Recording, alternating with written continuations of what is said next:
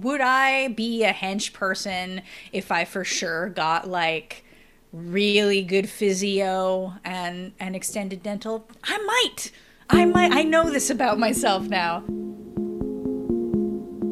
I'm Michael Tamblyn, CEO of Rakuten Kobo.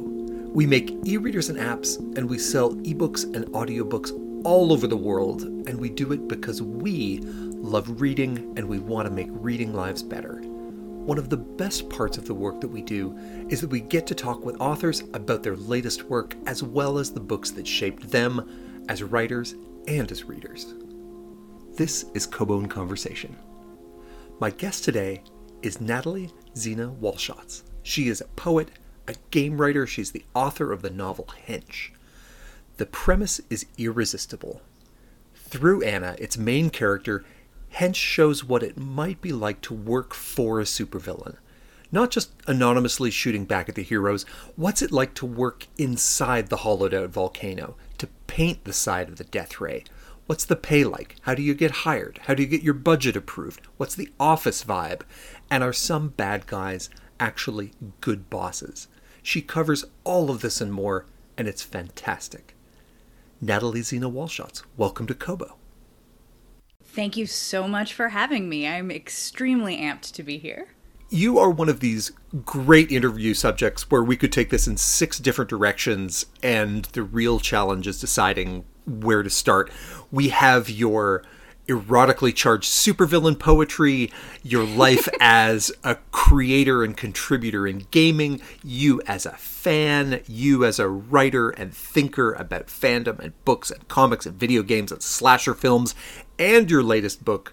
But because we are all about reading and writing lives, and we want the full life, I want to take you back in time to when it all began. Tell me about Natalie the kid. What was she like as a reader and general consumer of media? So you need to imagine the least cool child that has ever lived on the planet Earth. And I don't mean like in a now in hindsight is cool sort of way, like put that part out of your mind. Extremely awkward and dorky and not really somebody who I would say grade school was not like an easy experience for me. I don't think that's surprising to anybody who's seen any of my work, but it was a very bad time. So I read voraciously and constantly, often for sheer escapism, but also because one of the great things about being an extremely weird and unpopular kid is you develop a very deep and vast internal world and a huge capacity for imaginative play and imagination. Surprising, I think no one as a teenager, I would get extremely into live action role play and played like a lot of Vampire the Masquerade, and I definitely blame those early experiences being profoundly uncool and needing to escape from my current situation into other and alternate realities. And for sure, my relationship with books and my reading habits was a really profound part of that. And so what were some of the authors of the series that grabbed you, right away? I remember reading both The Secret of NIMH and Zed for Zachariah as a way too early, like as a very, very little kid, and having those be really profoundly informative to me as early spec fic, like early exposure to spec fic for me. I wouldn't have categorized them that way, but they certainly are. I read a lot of high fantasy. Obviously, like Tolkien was extremely important to me, but so was like Dragonlance and like the Shannara series. Yes, and like it was. if there was like a wizard holding an orb is there a on the cover, is there a glowing ring, a sword, something? Yeah. There's like a staff, a dragon in the background. Like yeah. I'm in. I'm 100% in. I definitely was in then. I also consumed a lot of horror. And the thing about being a horror fan, especially as a little kid, is it's really scary. Like it's actually very frightening and distressing, and certainly I like It still disturbs experience sleep intrusive cycles. thoughts. Yeah. Yeah. Absolutely. Yeah. I definitely would watch a movie and then not sleep for 3 days because a creature from Seven was definitely like doing that horrible rattling breathing under my bed. So those, those experience of being profoundly unsettled, but also fascinated by material had a really deep impact on me. So I think that, I always gravitated toward genre fiction for the, because of the way that it touched me, because in the way it could transport me to a completely different place, but B also, I feel like the joy, the just sheer pleasure of reading, and also the like profound emotional reactions I had to what I was reading, has always been. I've always felt it most intensely when engaging with genre material.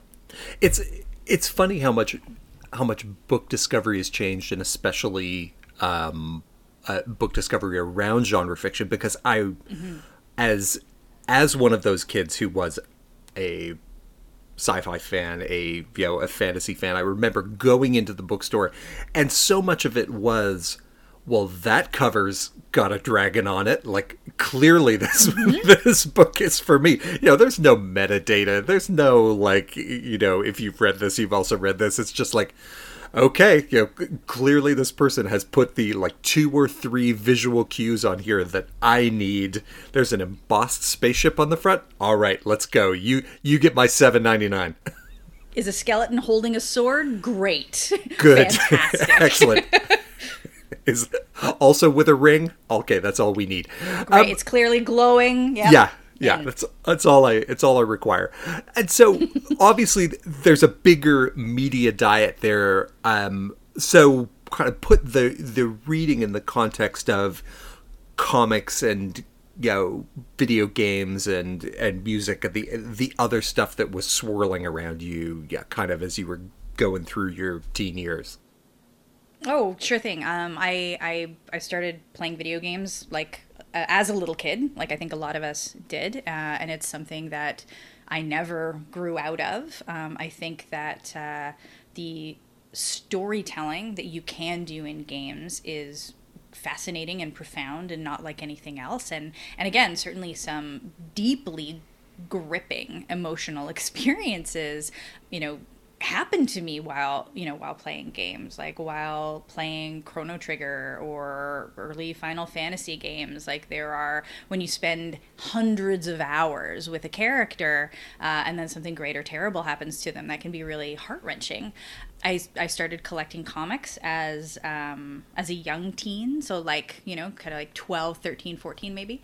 Again, it's something that never left me. I was always profoundly interested in visual storytelling and in the sort of cross or transmedia potential in comic books that's always been there. Yeah, and I've always been a fan of aggressive music. So those sorts of things all fit together to, again, I think, at least at the time, make me deeply less cool, but also very much informed the way that my relationship with storytelling developed. As a comic collector, were you a read it till they fall apart collector or a slipcover collector?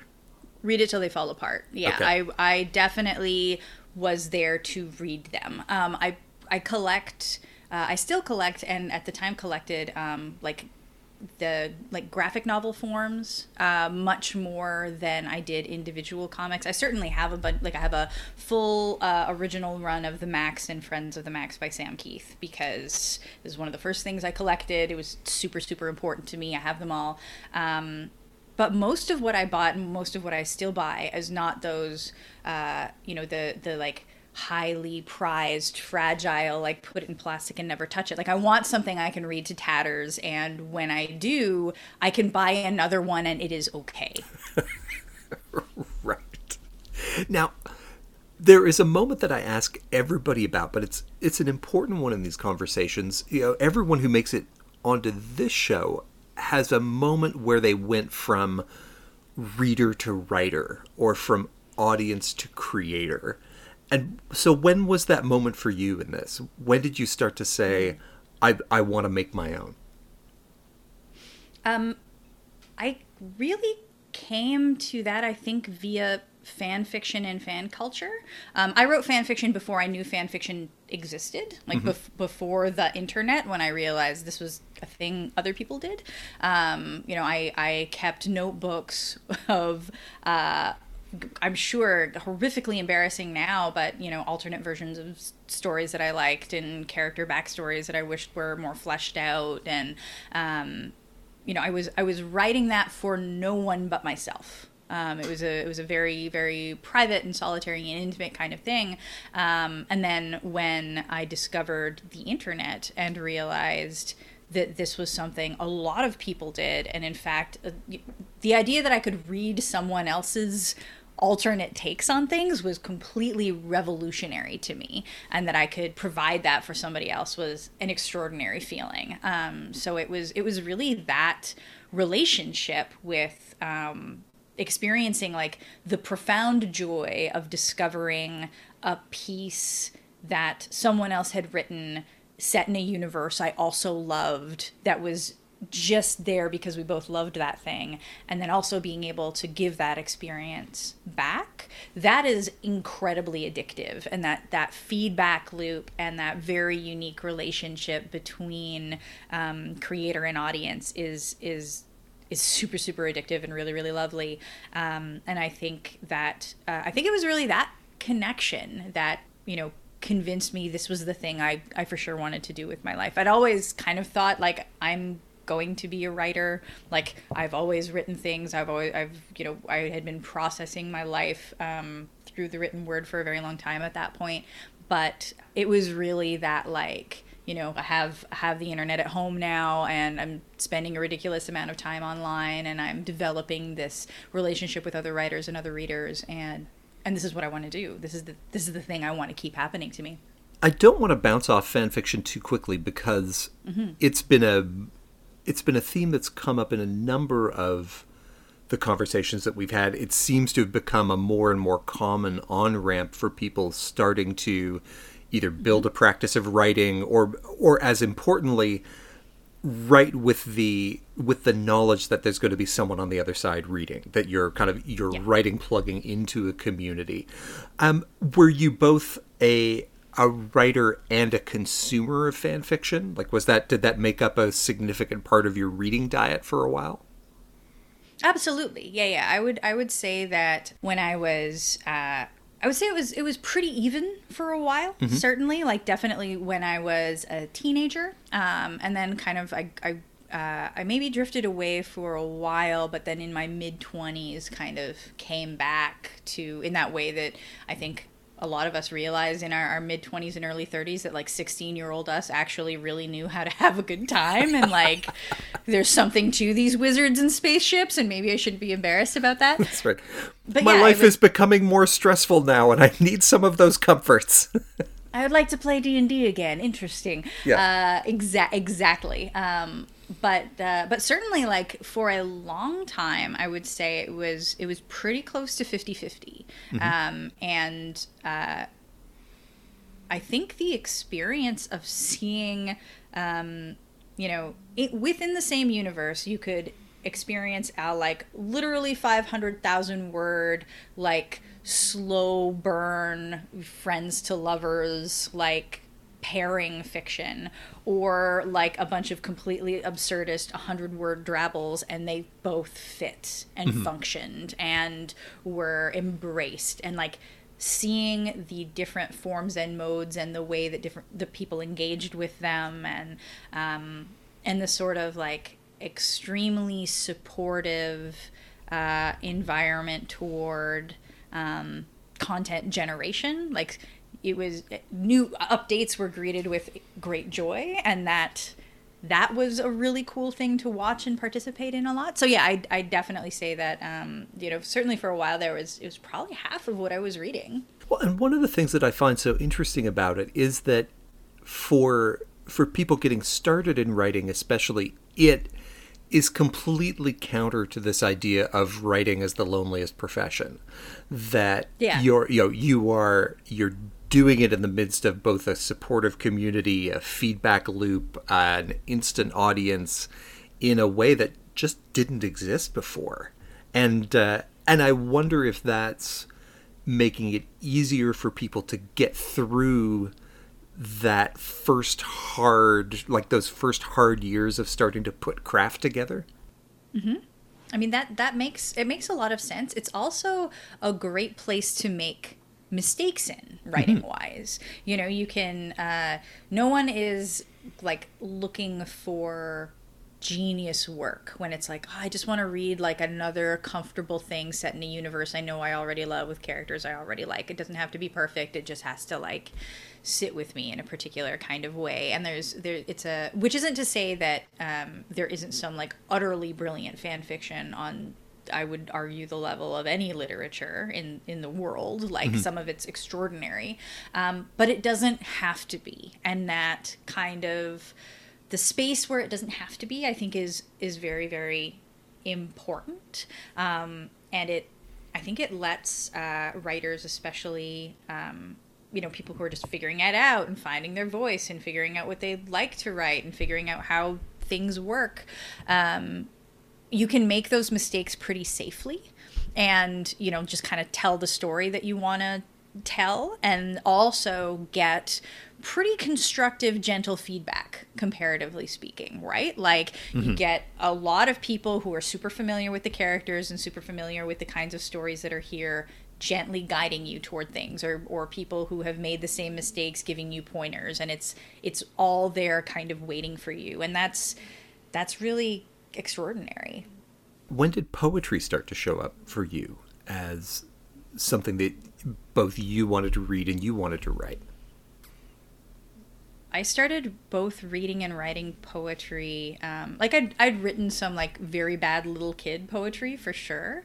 But when I was about 13 or 14, I started digging into it much more seriously, both as an outlet and also as somebody who was consuming poetry. I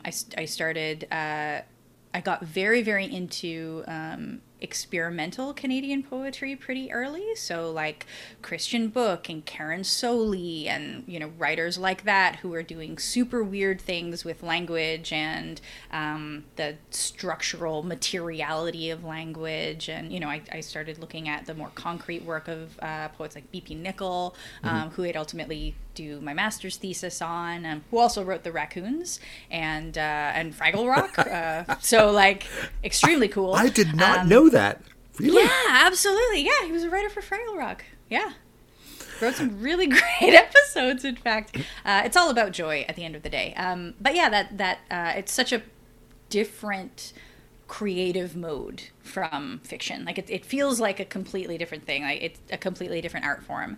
And honestly, like when I was a little bit older and, taking creative writing programs at the university level, I thought poetry at that point was the thing that was coming most naturally to me, that felt the most comfortable to do, it was the most intellectually stimulating, and that it could be extremely difficult, especially when you're getting into, again, more constraint-based poetry, which really, really intrigued me, and I was kind of forcing the pieces and the language that I was using into smaller and smaller boxes and tighter spaces, and putting more restrictions and on what I was creating. And I found that extremely creatively inspiring, and produced a lot of earlier work that I was very, very proud of. So it seemed at that point in my life that that was where I should focus my career's energy, that was the thing I should be doing. So you have two collections of poetry, Thumbscrews and Doom, love poems for supervillains. And both of them deal either directly or indirectly with both the culture and the language of bondage and domination and S&M. Doom takes those themes and then layers superheroes and supervillains on top of them, but it it picks up for me on something that you were talking about earlier with the idea of poetry as constraint. And so I'm interested in how you put all of those together in poetry and what you were trying to explore there. When I was about 17, I wrote a series of haiku that were bondage haiku.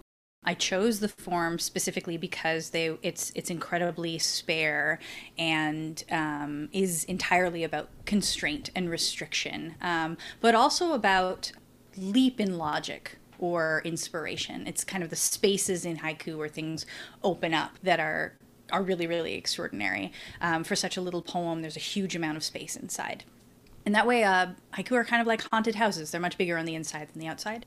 And that pairing between spare little poem and big, big space inside really stuck with me.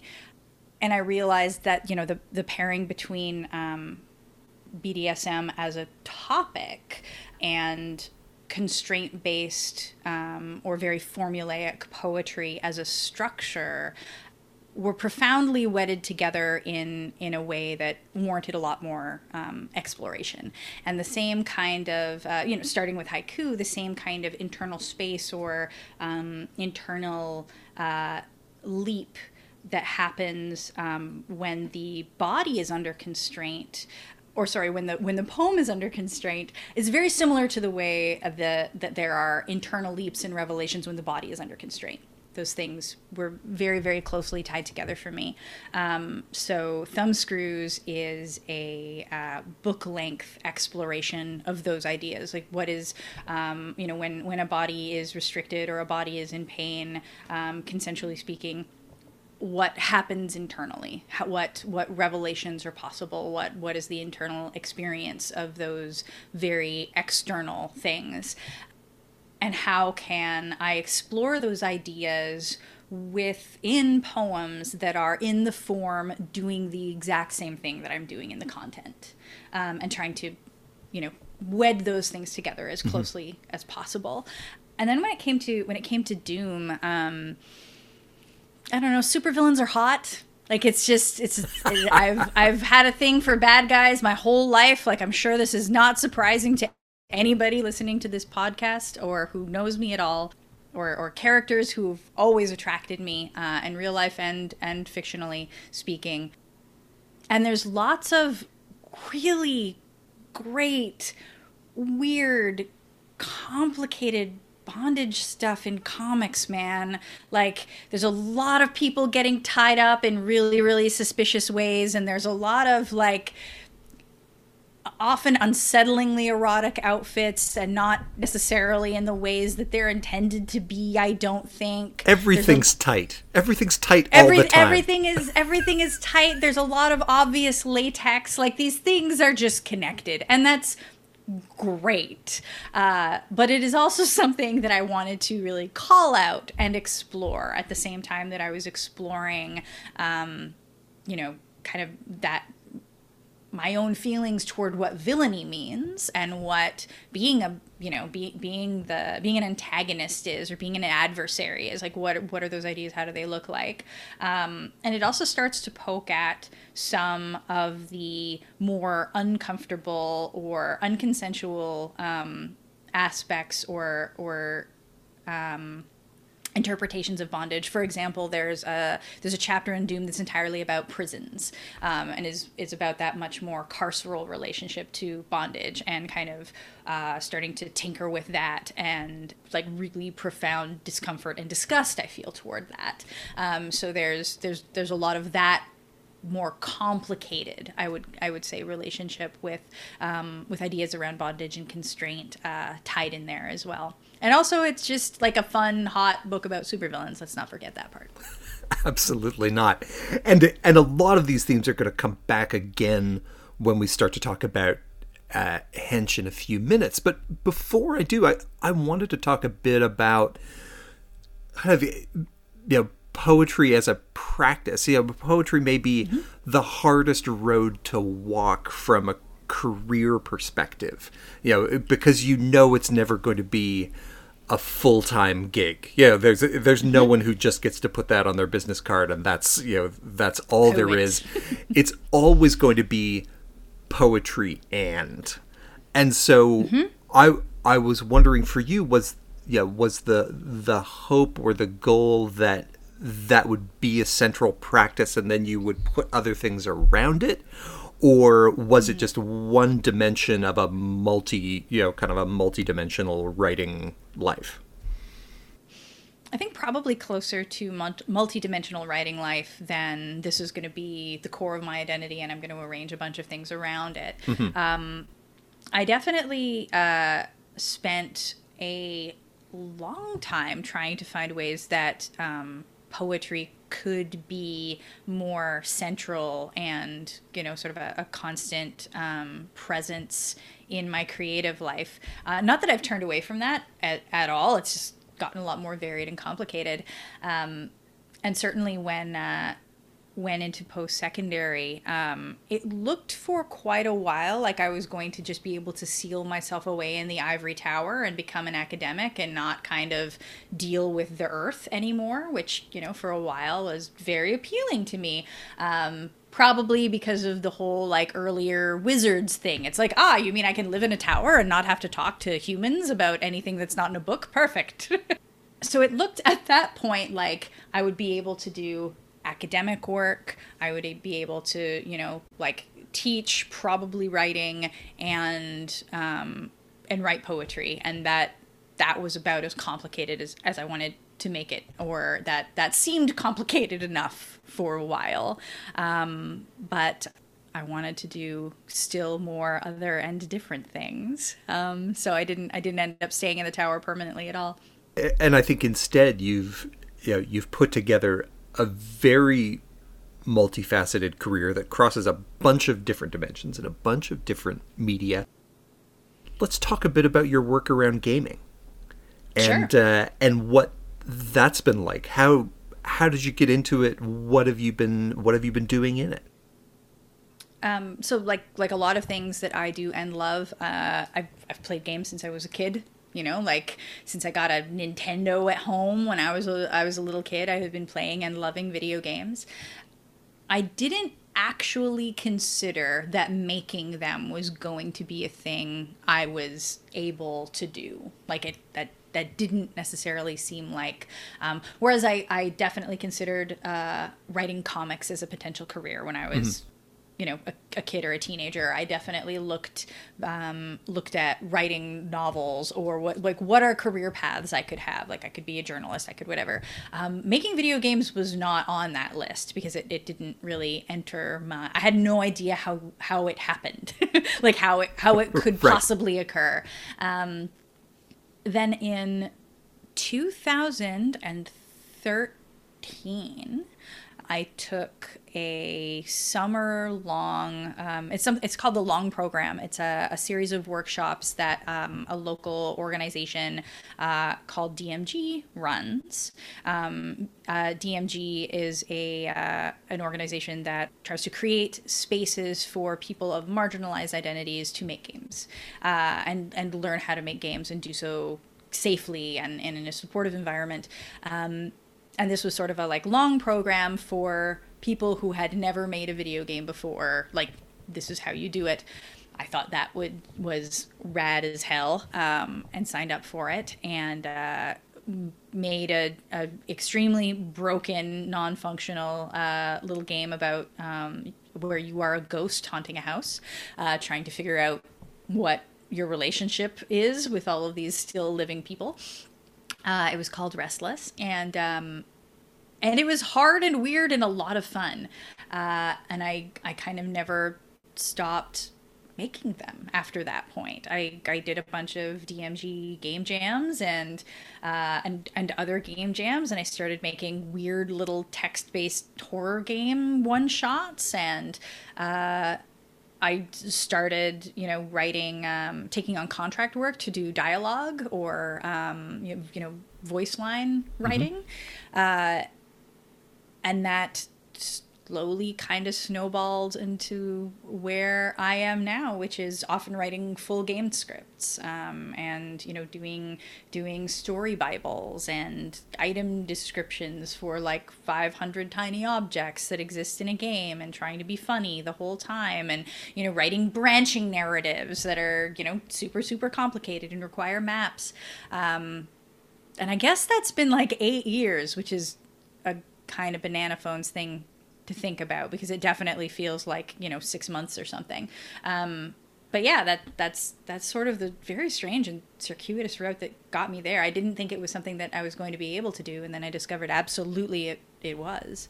Your entry into that space in some ways corresponds with the expansion of that industry out of being a purely programmer-driven world. It's kind of from that early Nintendo time when it was really something that just was coming from engineers, to as we get into the 2000s, that's when artists are getting pulled in and writers are getting pulled in, and there's like essentially the humanities layer of the gaming world starts to get created. It's also the time when we're starting to have conversations about gender in gaming. We have, we go through that kind of crucible of Gamergate. We then start to build more of a dialogue around what is diversity and equity look like in the gaming space. And the two organizations that you're involved with, that DMG, Dames Making Games, and the Pixels, both work on that space. Can you tell me a little bit about what you're doing to try and push that forward?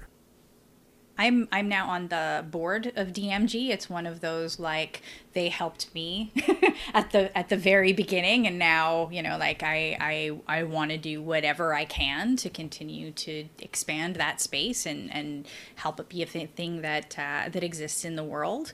I think space is a very important idea here, both when we talk about safety and safe space and what that means, and just literally breathing room to make a thing. And I think both Pixels, which I was much more involved in when I lived in Montreal briefly during another failed affair with academia, both of them do wonderful things to create those spaces, whether that is, like shorter, long programs, whether those are curated digital communities. When this was a thing that people could do in the world, both were ran extremely important in-person events, whether both socials and workshops and those sorts of game spaces. It's very hard to make things when you don't feel safe. It's very hard to make things when there is not room for you to make a thing. When you are, you're so much of your energy is going toward trying to keep your defenses up and fighting for whatever, bit of space that you can. So if there are organizations that can make those spaces and kind of uphold those boundaries for creators, and that might mean, just like giving them resources to work, making sure that they have access to the software and hardware that they need, making sure that there are people they can ask questions of who are not going to be like shitty or racist or talk down to them to the absolute best of their human ability, like whether that means like mediating difficult situations that come up in those spaces, whatever, or literally money, or literally platforms, running conferences where, new and marginalized creators have a space to speak from, right? Like creating all of those openings and protecting as many of those spaces as possible to allow other people to make stuff. The extraordinary things about like both Pixels and DMG is they're not game companies, right? Like they're not in the business of making games for consumption and just like hiring marginalized creators, for example, which by the way is incredibly important and crucial. This is just different work. It's what they're both concerned with, what they can do to make sure people have everything they have to make the games they want to make. And I think that's really extraordinary, and those are really, really extraordinary missions. To address some of those issues from a content perspective rather than from kind of a people and personnel perspective, you created your own game, So You've Been Fridged. Can you tell me a little bit about the concept and then what the game is meant to illustrate? So You've Been Fridged is a game jam game that I made with Izzy Colpitts Campbell and Kat Verhoeven, and I'm really glad you brought it up for another reason. So You've Been Fridged deals with the women in refrigerators problem that exists in comics, a term coined by Gail Simone, like back in something like 1999, which is the extremely unfortunate storytelling crutch of using women who are superpowered, either having them killed, having them assaulted, or having them be depowered in some way to advance the story of other characters, usually male characters, and sort of by their anguish or their death or their disenfranchisement is somehow a plot point, or a important lesson, or like emotional journey for somebody else. This is the thing that kicks the hero into gear, that motivates them to like go and do the next thing. Exactly. And the term comes directly from a moment in which someone's girlfriend was literally murdered and shoved in a refrigerator, extremely graphically, and then discovered by the hero. So You've Been Fridged takes place in a fridge or a chest freezer, and involves a superpowered woman trying to fight her way out and battling like ice crystals and frozen peas. And at the end, she encounters the narrative vortex, the big bad of this particular game, who has confined her to this frozen hellscape and associated role. The reason I'm really glad you brought that up, in addition to women in refrigerators being still a thing people are talking about, and a very lazy bit of writing that keeps happening, is it was at that game jam that I wrote the first words of Hench. Like I wrote the script for the game, and I was working with my co-creators. And there was a tiny lull where like I had found the sound files that somebody needed and another thing wasn't ready. And, I had a little pocket of time at this jam, and I wrote the first couple scenes of Hench. The segue is perfect, because the issues that you're exploring in that game and the issues that we start to talk about in Hench overlap nicely in that idea that unless you're the marquee character, if you're the sidekick, the friend, the partner, especially if you're a woman, your odds are not good in most superhero literature. No, definitely not. Dismally bad. And so to kind of continue that on and talk about your latest book, Hench, introduce us to Anna. Tell us a bit about her life. Anna is, at the beginning of the book, is a administrator and data analyst who has been working for supervillains for a couple of years. She's a freelancer, like a lot of folks, and is just trying to find a gig that might be semi-permanent and might let her go to the dentist, like a lot of us constantly are. She works these, terrible jobs for very bad people because they are the jobs that are available to her. I have worked for organizations that I don't super love the mission statement of, like I lived in Calgary and very briefly did admin for an oil company because I really needed the money and my marriage was falling apart, and it was very easy and definitely made the world a lot worse in doing so. And that, I've had a lot of those experiences, and they had a pretty big impact on me. So Anna is someone who is initially just trying to get by and is very, sometimes quite uncomfortably, doing tasks that it kind of doesn't matter who you do them for. You know, whether you're answering the phones at, you know, an insurance company or an arms dealer or a supervillain is not really a very different experience. So she's someone who's less about engaging with, you know, being a hench person and more dealing with survival in an extremely unpleasant and hostile environment, very similar to our own. And it is after she experiences very directly exactly how destructive heroics can be and how deeply injurious and harmful those activities can be, that she kind of has to grapple much more immediately and intimately and violently with the cost of heroics and her place in that world and those relationships and you know, what she wants to do about that moving forward.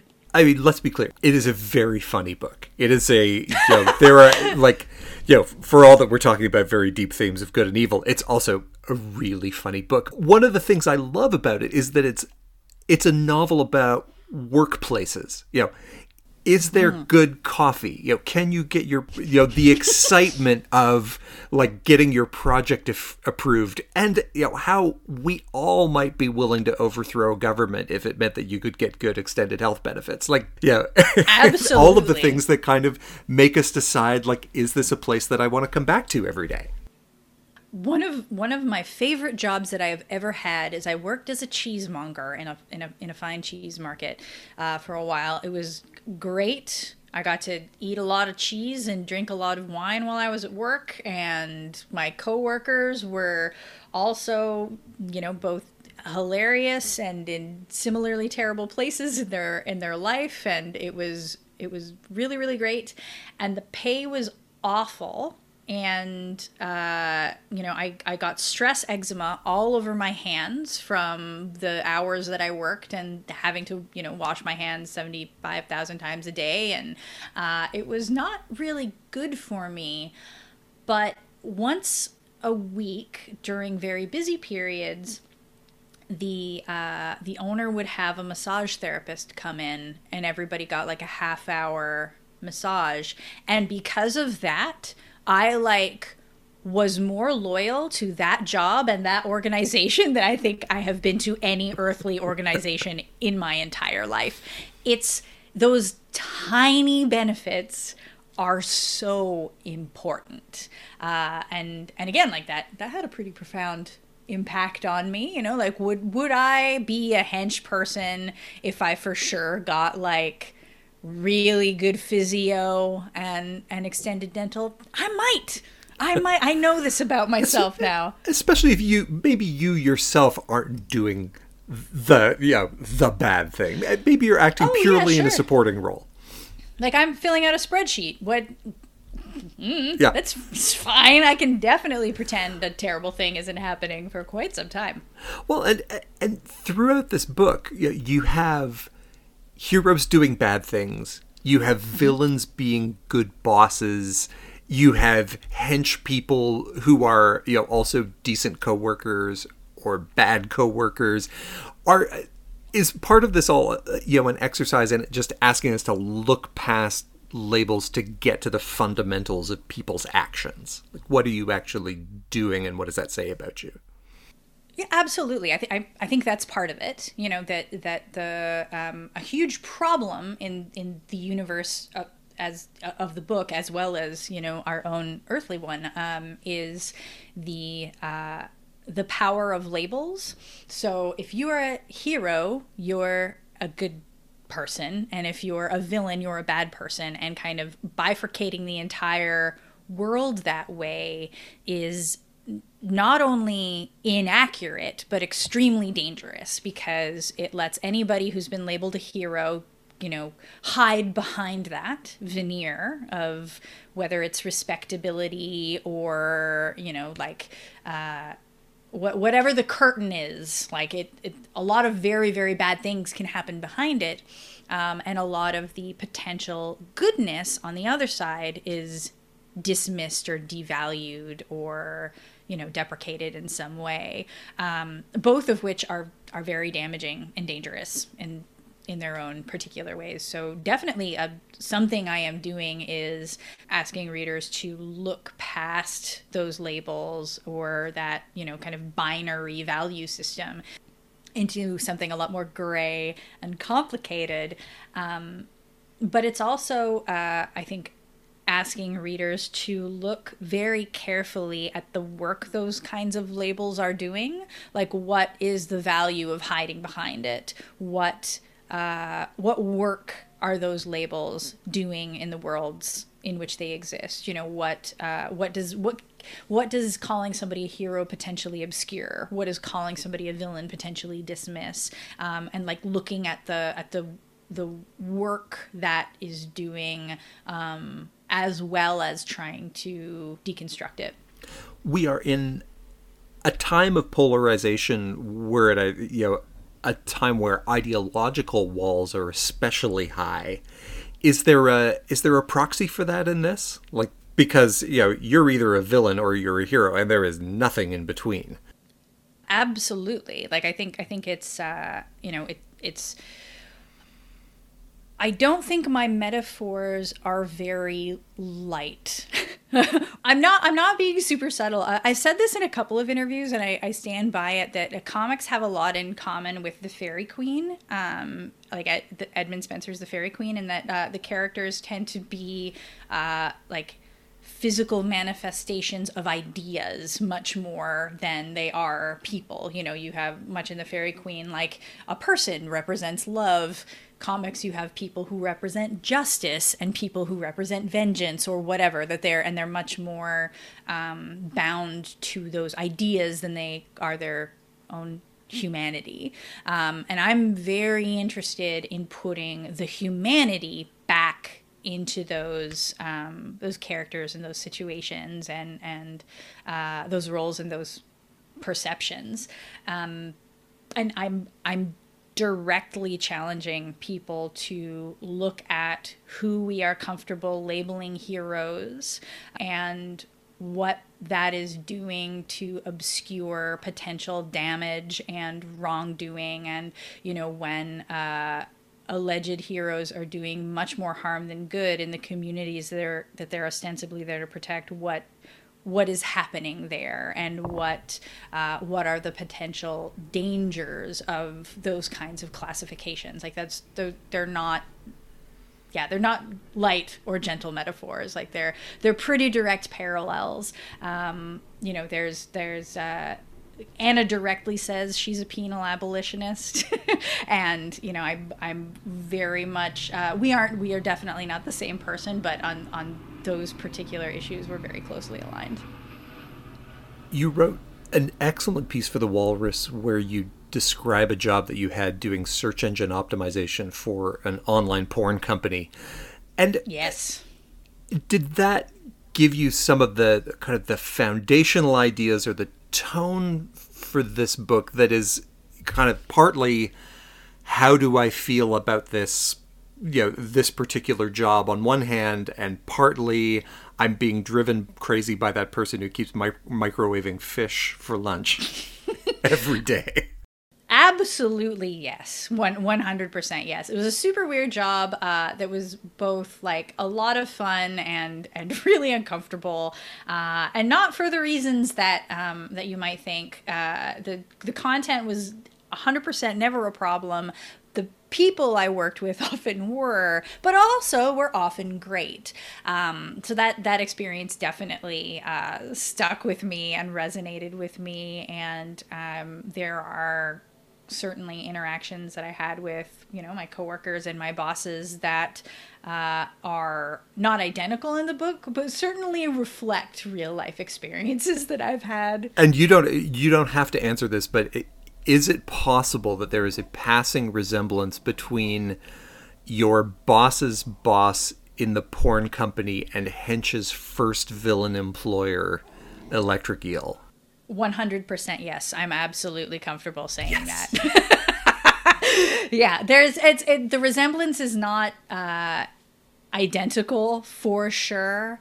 Honestly, my real life boss was much less harmless and much more creepy, but that he's terrible, but is kind of weirdly lovable in his terribleness, in a way that my human Earth boss was never quite able to achieve. But there's definitely at least glancing resemblance to that character and situation. And as an important karmic lesson for all of us who might, find ourselves in managerial positions, that, should you not be good at your job, you could find yourself immortalized as a like B or C grade, not especially successful supervillain. Like that could be in the cards for you, and conduct yourself accordingly. Conduct yourself accordingly. In A Knight's Tale, which I maintain is an excellent movie, Paul Bettany in the role of Chaucer says to a couple of characters who sort of tormented and humiliated him throughout the entire book, he notes that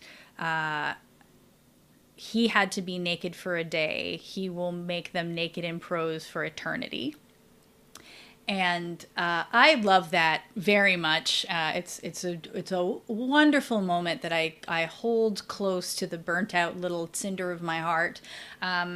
Which isn't to say that like most of the work, and even most of E, is not directed toward a particular person. It's like, oh, there's definitely a glancing resemblance to this unfortunate person and uncomfortable situation that I was in that, like, there's also I had a coworker who I did not get along with, who microwaved a lot of fish. She also brought me someone else's cake on the last day of my job there, and you know what, like, I didn't immortalize that in fiction yet necessarily. There are definitely lots of real world situations that never make them in, but I definitely feel a little bit, not a little bit, quite a lot of it, that,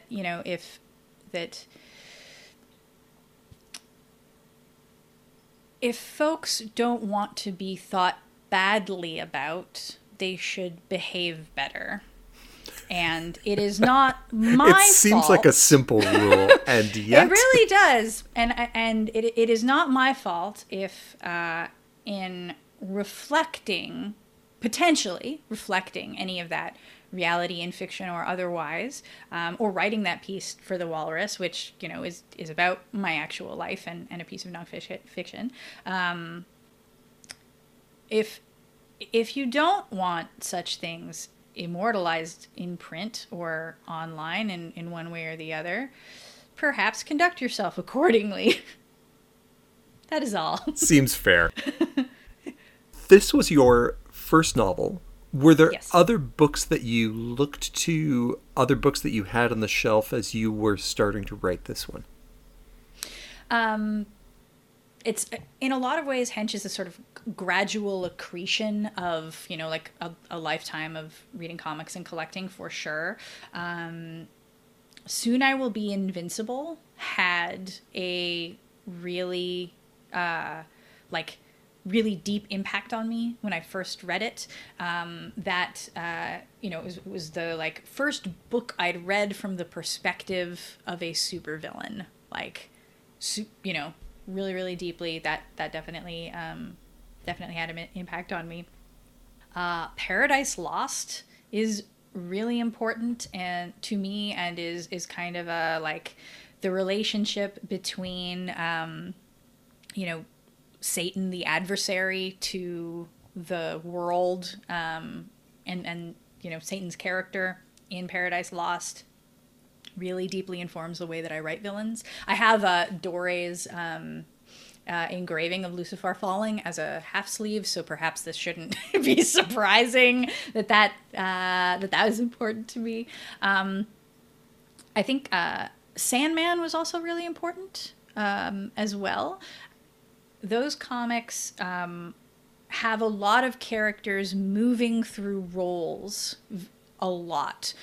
Someone who is a victim or a villain in one context becomes, a protagonist in another, and, characters who are deeply disenfranchised in one instance become incredibly powerful in other places. And that kind of fluidity of role was also really, really important to me. A little like later on, books like Vicious by V. Schwab, really, really important.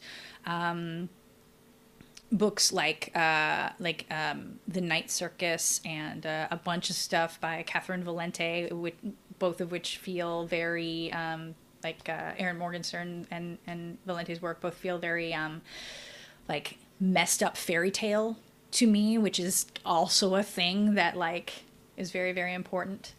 So yeah, a lot. I'm definitely missing fully 3/4 of my inspirations probably in saying this. I know I'm always leaving people out, but as I got to the end of Hench, I couldn't help feeling that this was a book that has a sequel locked and loaded and ready to go. Is that a possibility? Is that something you've been thinking about? It's definitely something I've been thinking about. It's also something that I'm not secretly working on. There's no guarantees, there's okay. Definitely I have no I am working on that. I have no idea what the future holds. There nothing is certain or set in stone, but I love these characters. I have a super fun time writing in this universe. I think that as much as Hench is, I really wanted to make it a standalone unit. And it absolutely is. Yeah, there's a complete story arc in there, and it works that way. I would love to spend more time there, and I do think there's a lot more to explore. 500,000 words of slow burn arc. That's what we're... I want the fan fiction. Get on this. There needs to be Hench fan fiction hanging off the side of this is what we're looking for. Then the dream has come true. That's literally my high bar of have I succeeded? Does fan fiction exist? Yes, done. I've done it. Yeah, hang it up. Goals achieved. Open a B&B. You're finished. I'm done. I'm gonna retire. Natalie, thank you so much for joining us. Oh, thank you so much for having me. This has been lovely. I've been speaking with Natalie Zena Walschatz. Her latest book is the novel Hench. It and the other books we have talked about here, along with previous episodes of the show, can be found at kobo.com/conversation, or check the show notes. Be sure to catch every conversation by subscribing wherever you listen, and leave us a rating, or even a rating and a review, because it helps other readers find us. Kobo in Conversation is produced by Nathan Maharaj and hosted by me, Michael Tamblyn. Thank you for listening.